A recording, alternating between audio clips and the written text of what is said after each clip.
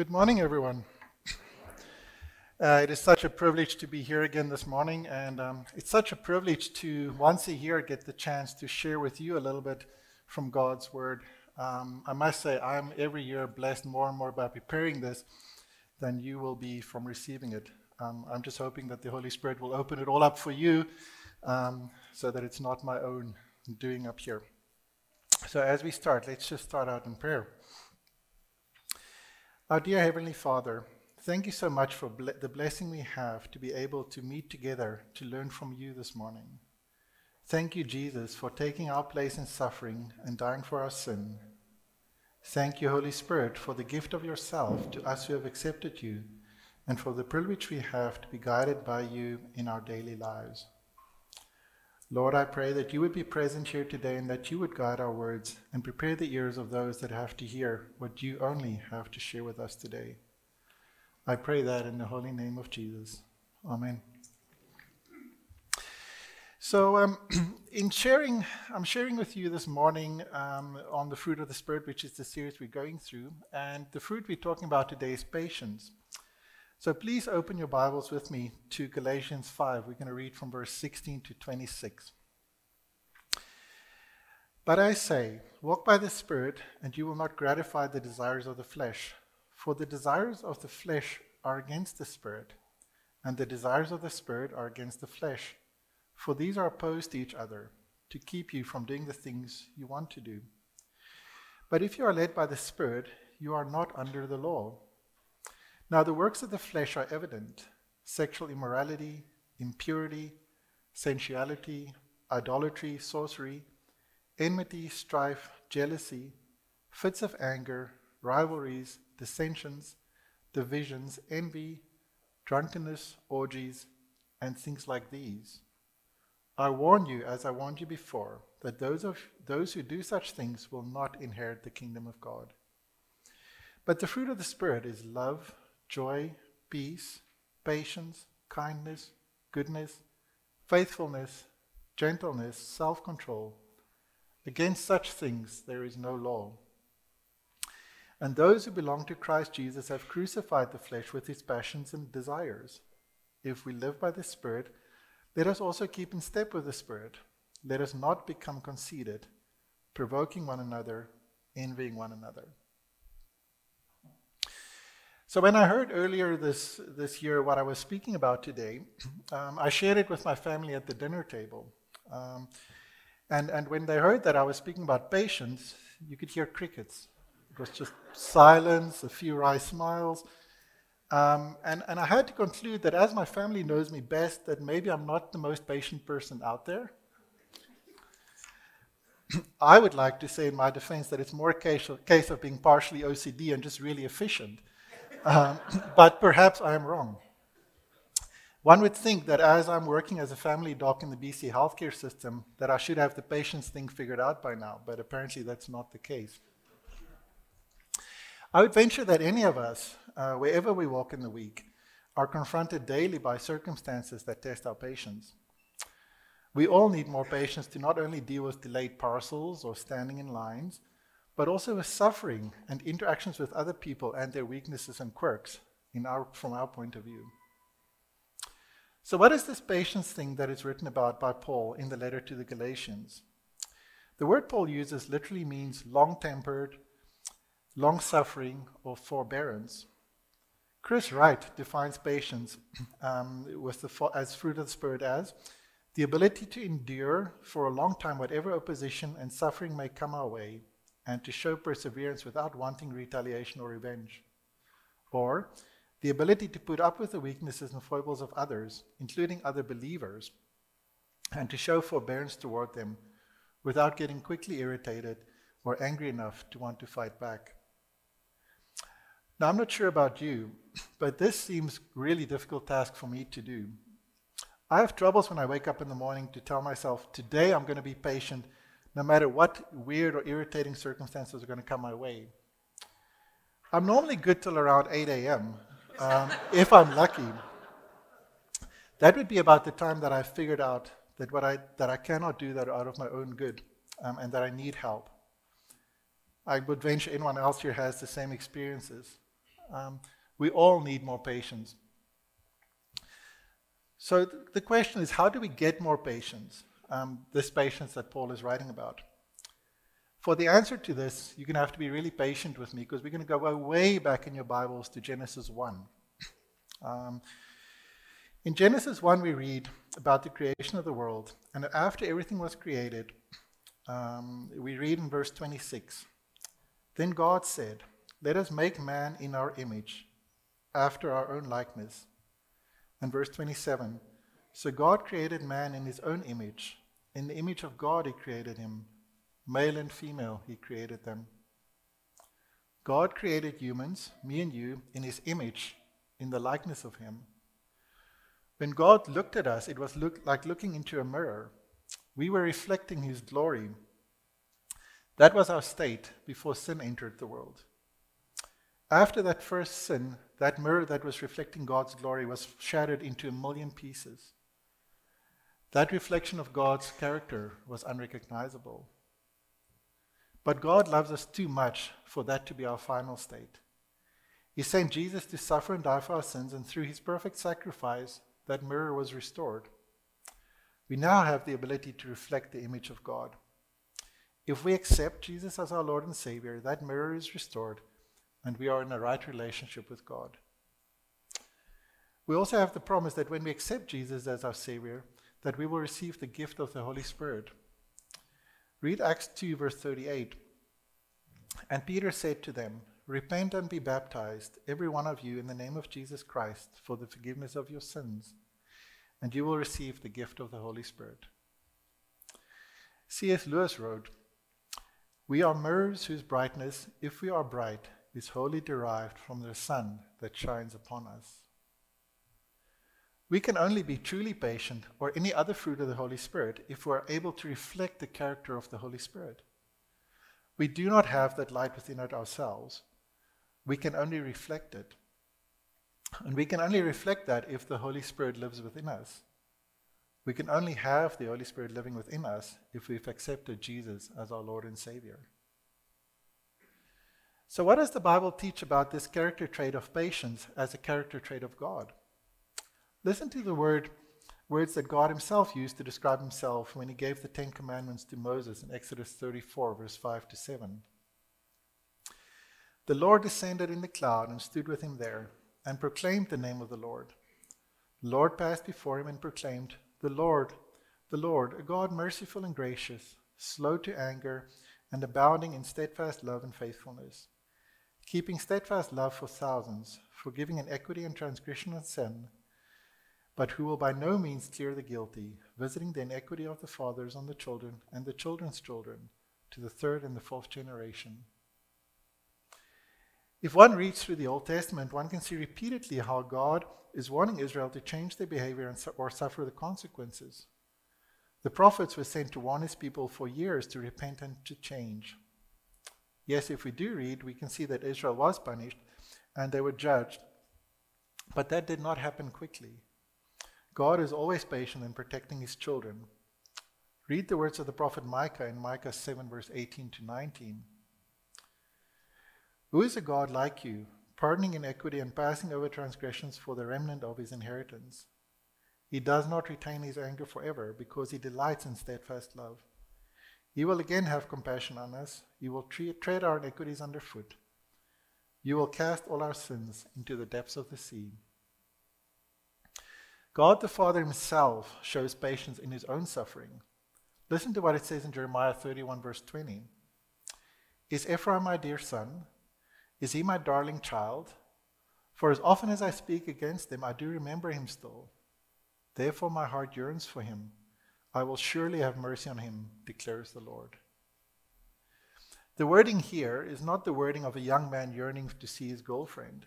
It is that deep, visceral love that a parent has for their child, and despite wanting to give them the best and keeping them out of harm's way, the child turns against him and screams at the parent and tells them to leave them alone and rather die.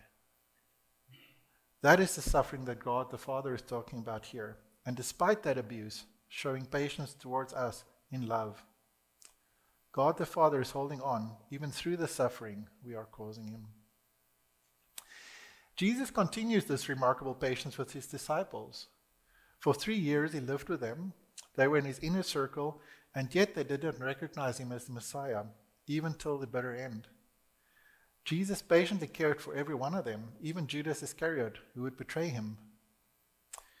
In John 13, verse 1, we read, "Now before the feast of the Passover, when Jesus knew that his hour had come to depart out of this world to the Father, having loved his own who were in the world, he loved them to the end." Jesus chose to hold on to us through the suffering, and at the end, the death on the cross for you and me. Even now, God is patient with us. We are eagerly awaiting his return, but yet he is still patient. In 2 Peter 3, verse 8 to 9, we read, "But do not overlook this one fact, beloved, that with the Lord 1 day is as 1,000 years, and 1,000 years as 1 day. The Lord is not slow to fulfill his promise, as some count slowness, but is patient toward you, not wishing that any should perish, but that all should reach repentance." So we can see that perfect patience is only possible through the character of God himself. And we can only have the fruit of patience if God himself, through the Holy Spirit, lives in us, and we're able to reflect that. But how can we reflect patience?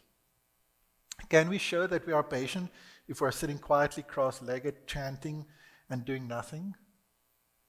Surely that will be the image of patience, correct? Unfortunately, that is not true. We are only able to show patience if we are living in the real world, warts and all. Listen to what the Apostle Paul writes to the Roman church in Romans 5, verse 1 to 5. "Therefore, since we have been justified by faith, we have peace with God through our Lord Jesus Christ. Through him we also have obtained access by faith into this grace in which we stand, and we rejoice in hope of the glory of God. Not only that, but we rejoice in our sufferings, knowing that suffering produces endurance, and endurance produces character, and character produces hope, and hope does not put us to shame, because God's love has been poured out into our hearts through the Holy Spirit who has been given to us." It would seem that we will be able to reflect patience if we are going through suffering.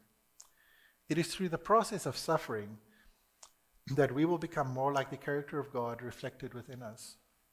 Jesus suffered for our sakes, and he demonstrated great patience in doing that. We have the image of God reflecting through us with the Holy Spirit, and that should model the way that we deal with suffering. It's again very important to mention that this is not something that we can do through ourselves. We have the Holy Spirit within us that is helping us to reflect his patience in these situations. We are not alone. We can hold on to him through the suffering. In James 5, verse 7 to 11, we read this: "Be patient, therefore, brothers, until the coming of the Lord. See how the farmer waits for the precious fruit of the earth, being patient about it until it receives the early and the late rains. You also be patient. Establish your hearts, for the coming of the Lord is at hand. Do not grumble against one another, brothers, so that you may not be judged. Behold, the judge is standing at the door. As an example of suffering and patience, brothers, take the prophets who spoke in the name of the Lord. Behold, we consider those blessed who remain steadfast. You have heard of the steadfastness of Job, and you have seen the purpose of the Lord, how the Lord is compassionate and merciful." It is believed that James was referring to the prophet Jeremiah in this passage. Jeremiah was a prophet in the Old Testament that prophesied for 40 years against Israel to change their ways without success. Listen to what the Lord says to Jeremiah in Jeremiah 7, verse 27. "So you shall speak all these words to them, but they will not listen to you. You shall call to them, but they will not answer you." Talk about patience. Jeremiah was told to prophesy for 40 years, full knowing that no one will listen to him. How did he do that? I think the answer will become clear when we read about his calling in Jeremiah 1, verse 18 and 19. "And I, behold, I make you this day a fortified city, an iron pillar and bronze walls, against the whole land, against the kings of Judah, its officials, its priests, and the people of the land. They will fight against you, but they shall not prevail against you, for I am with you, declares the Lord, to deliver you." Jeremiah was able to show patience because God himself was with him. He had to deal with a stubborn nation who did not listen. He had to show the forbearance to not get irritated. He was not able to do that through himself, but only through the power of God that was reflected through him. James also makes mentions of Job. For those of you who do not know the story of Job, please go and read the book of Job in the Old Testament. To sum it up real quickly, Job was a rich man with a large family and was truly seen as blessed. He was a faithful man who feared the Lord. Through a cruel series of events, he loses all his belongings, his children, his standing in the community, and finally his health. In Job 1, verse 21 to 22, we hear the words of Job after he heard that he's lost his possessions and his children. Naked I came from my mother's womb, and naked shall I return. The Lord gave, and the Lord has taken away. Blessed be the name of the Lord. In all this, Job did not sin or charge God with wrong. Job was real in his suffering, and he did have a lot of questions for God. He was not afraid to ask these questions and to voice his pain and his suffering. But throughout his suffering, he did not curse God at all, and God did keep him safe. God met Job in his suffering, and with patience God did meet Job in his suffering, and at the end of the book blessed him with more than he had in the beginning.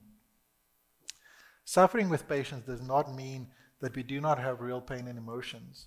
It means that we hold on to the only one that is able to save us. It also means that we can trust in the one that will never let us go. These two men decided to hold on to God through the suffering that they experienced. So where do we need patience today?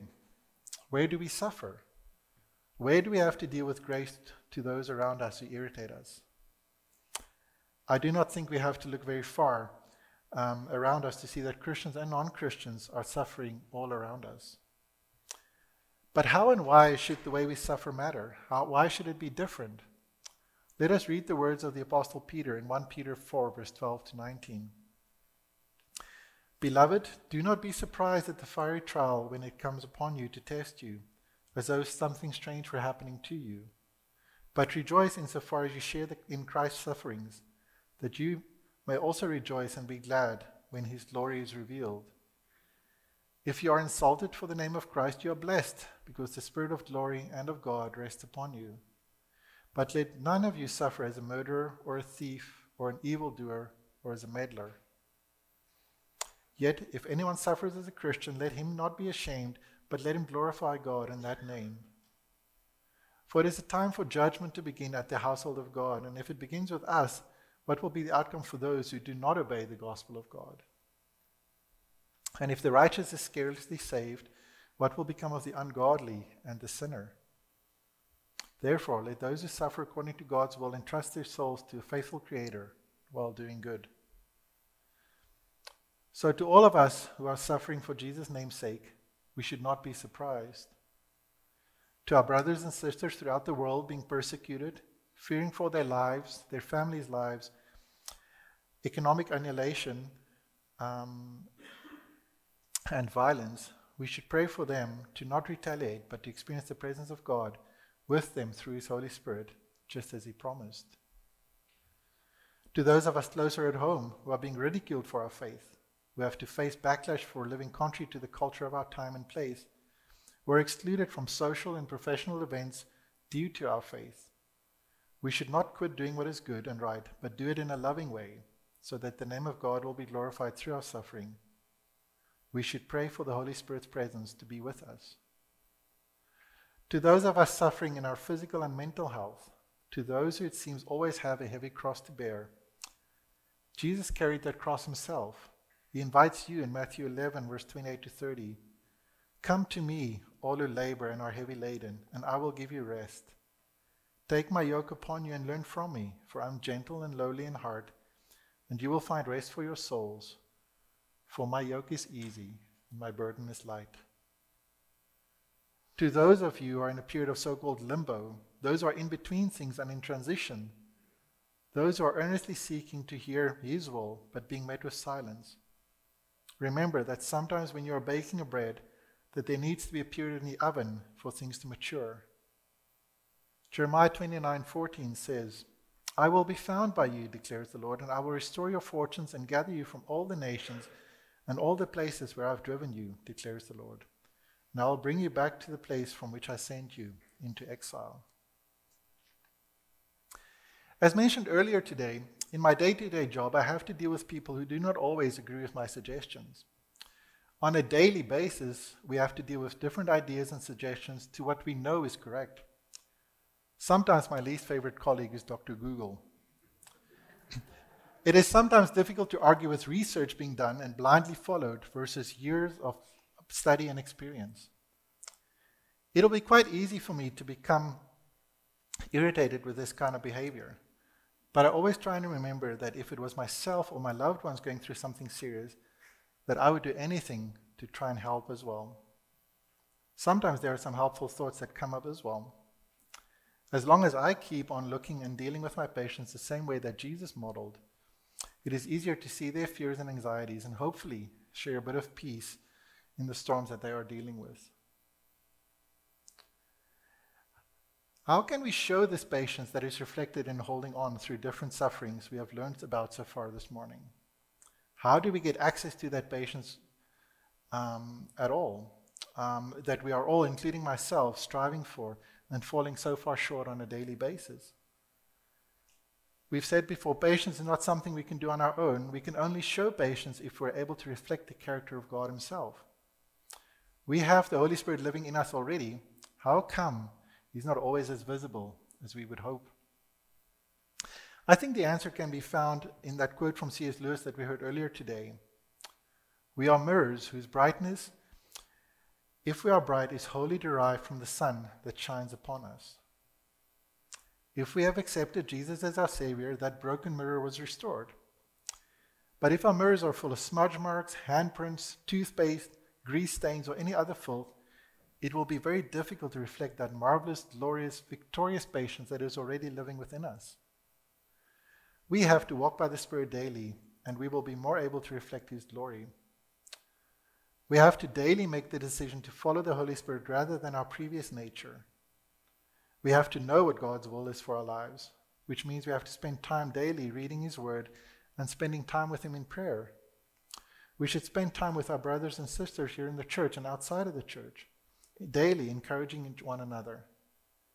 We need to work on our relationship with God and with our neighbors.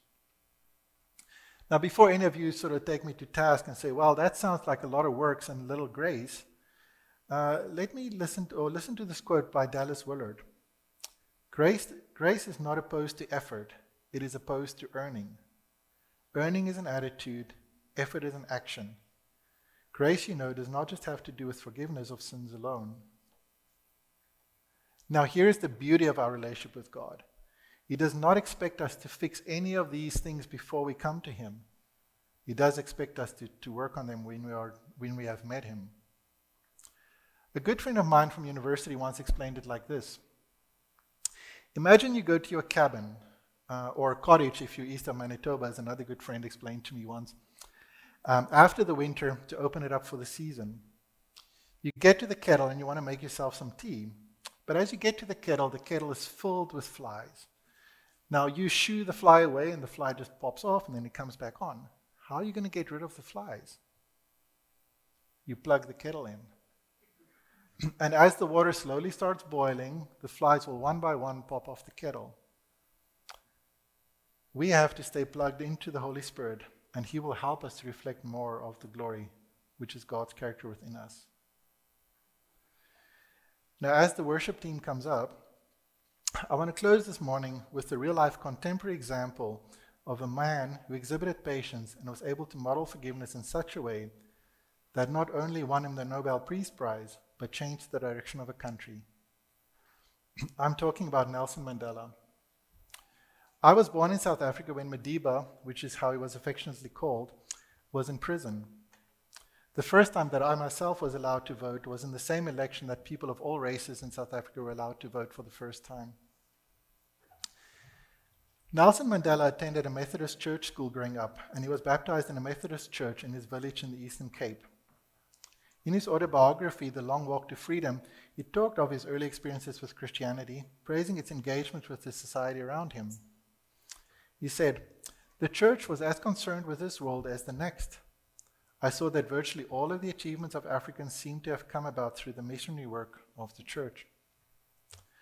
While attending University of Fort Hare, an elite black university in Alice in the Eastern Cape, Mandela became a member of the Student Christian Association and taught Bible classes on Sundays in nearby villages. Mandela was imprisoned in 1962 for life for conspiring to overthrow the government of the day after being involved in a sabotage campaign against the government together with the South African Communist Party. He stayed in prison for 27 years till his release in 1990. Mandela said these words when he left prison: "As I walked out the door toward the gate that would lead me to freedom, I knew if I didn't leave my bitterness and hatred behind, I'll still be in prison." Upon his release from prison, Nelson Mandela modeled forgiveness and reconciliation to all South Africans, and he, together with the Archbishop Desmond Tutu, were instrumental in creating the Truth and Reconciliation Commission that played such a pivotal role in dealing with the previous hurts and building relational bridges. Nelson Mandela was a deeply religious man who kept his faith discreet in favor of his life work for reconciliation. We can choose to disagree with him on his choice to do that, but he himself said of himself, "I'm not a saint unless you think of a saint as a sinner who keeps on trying." Nelson Mandela suffered for a long time for what he believed in. He stuck with his convictions and through the work of God had his heart softened to the point where he did not let resentment grow, but reconciliation flourish. Madiba modeled patience that can only be seen as a reflection of God's character through him, even with his faults. We can only model patience if we allow the Holy Spirit to work through us and bear the fruit that he has planted and cultivated in our lives. I want to finish with this blessing that made the elderly Madiba's face light up, and the blessing that was said over him as he passed away. "May the Lord bless you and keep you. May the Lord make his face to shine upon you and be gracious to you. May the Lord look upon you with kindness and give you peace." Amen.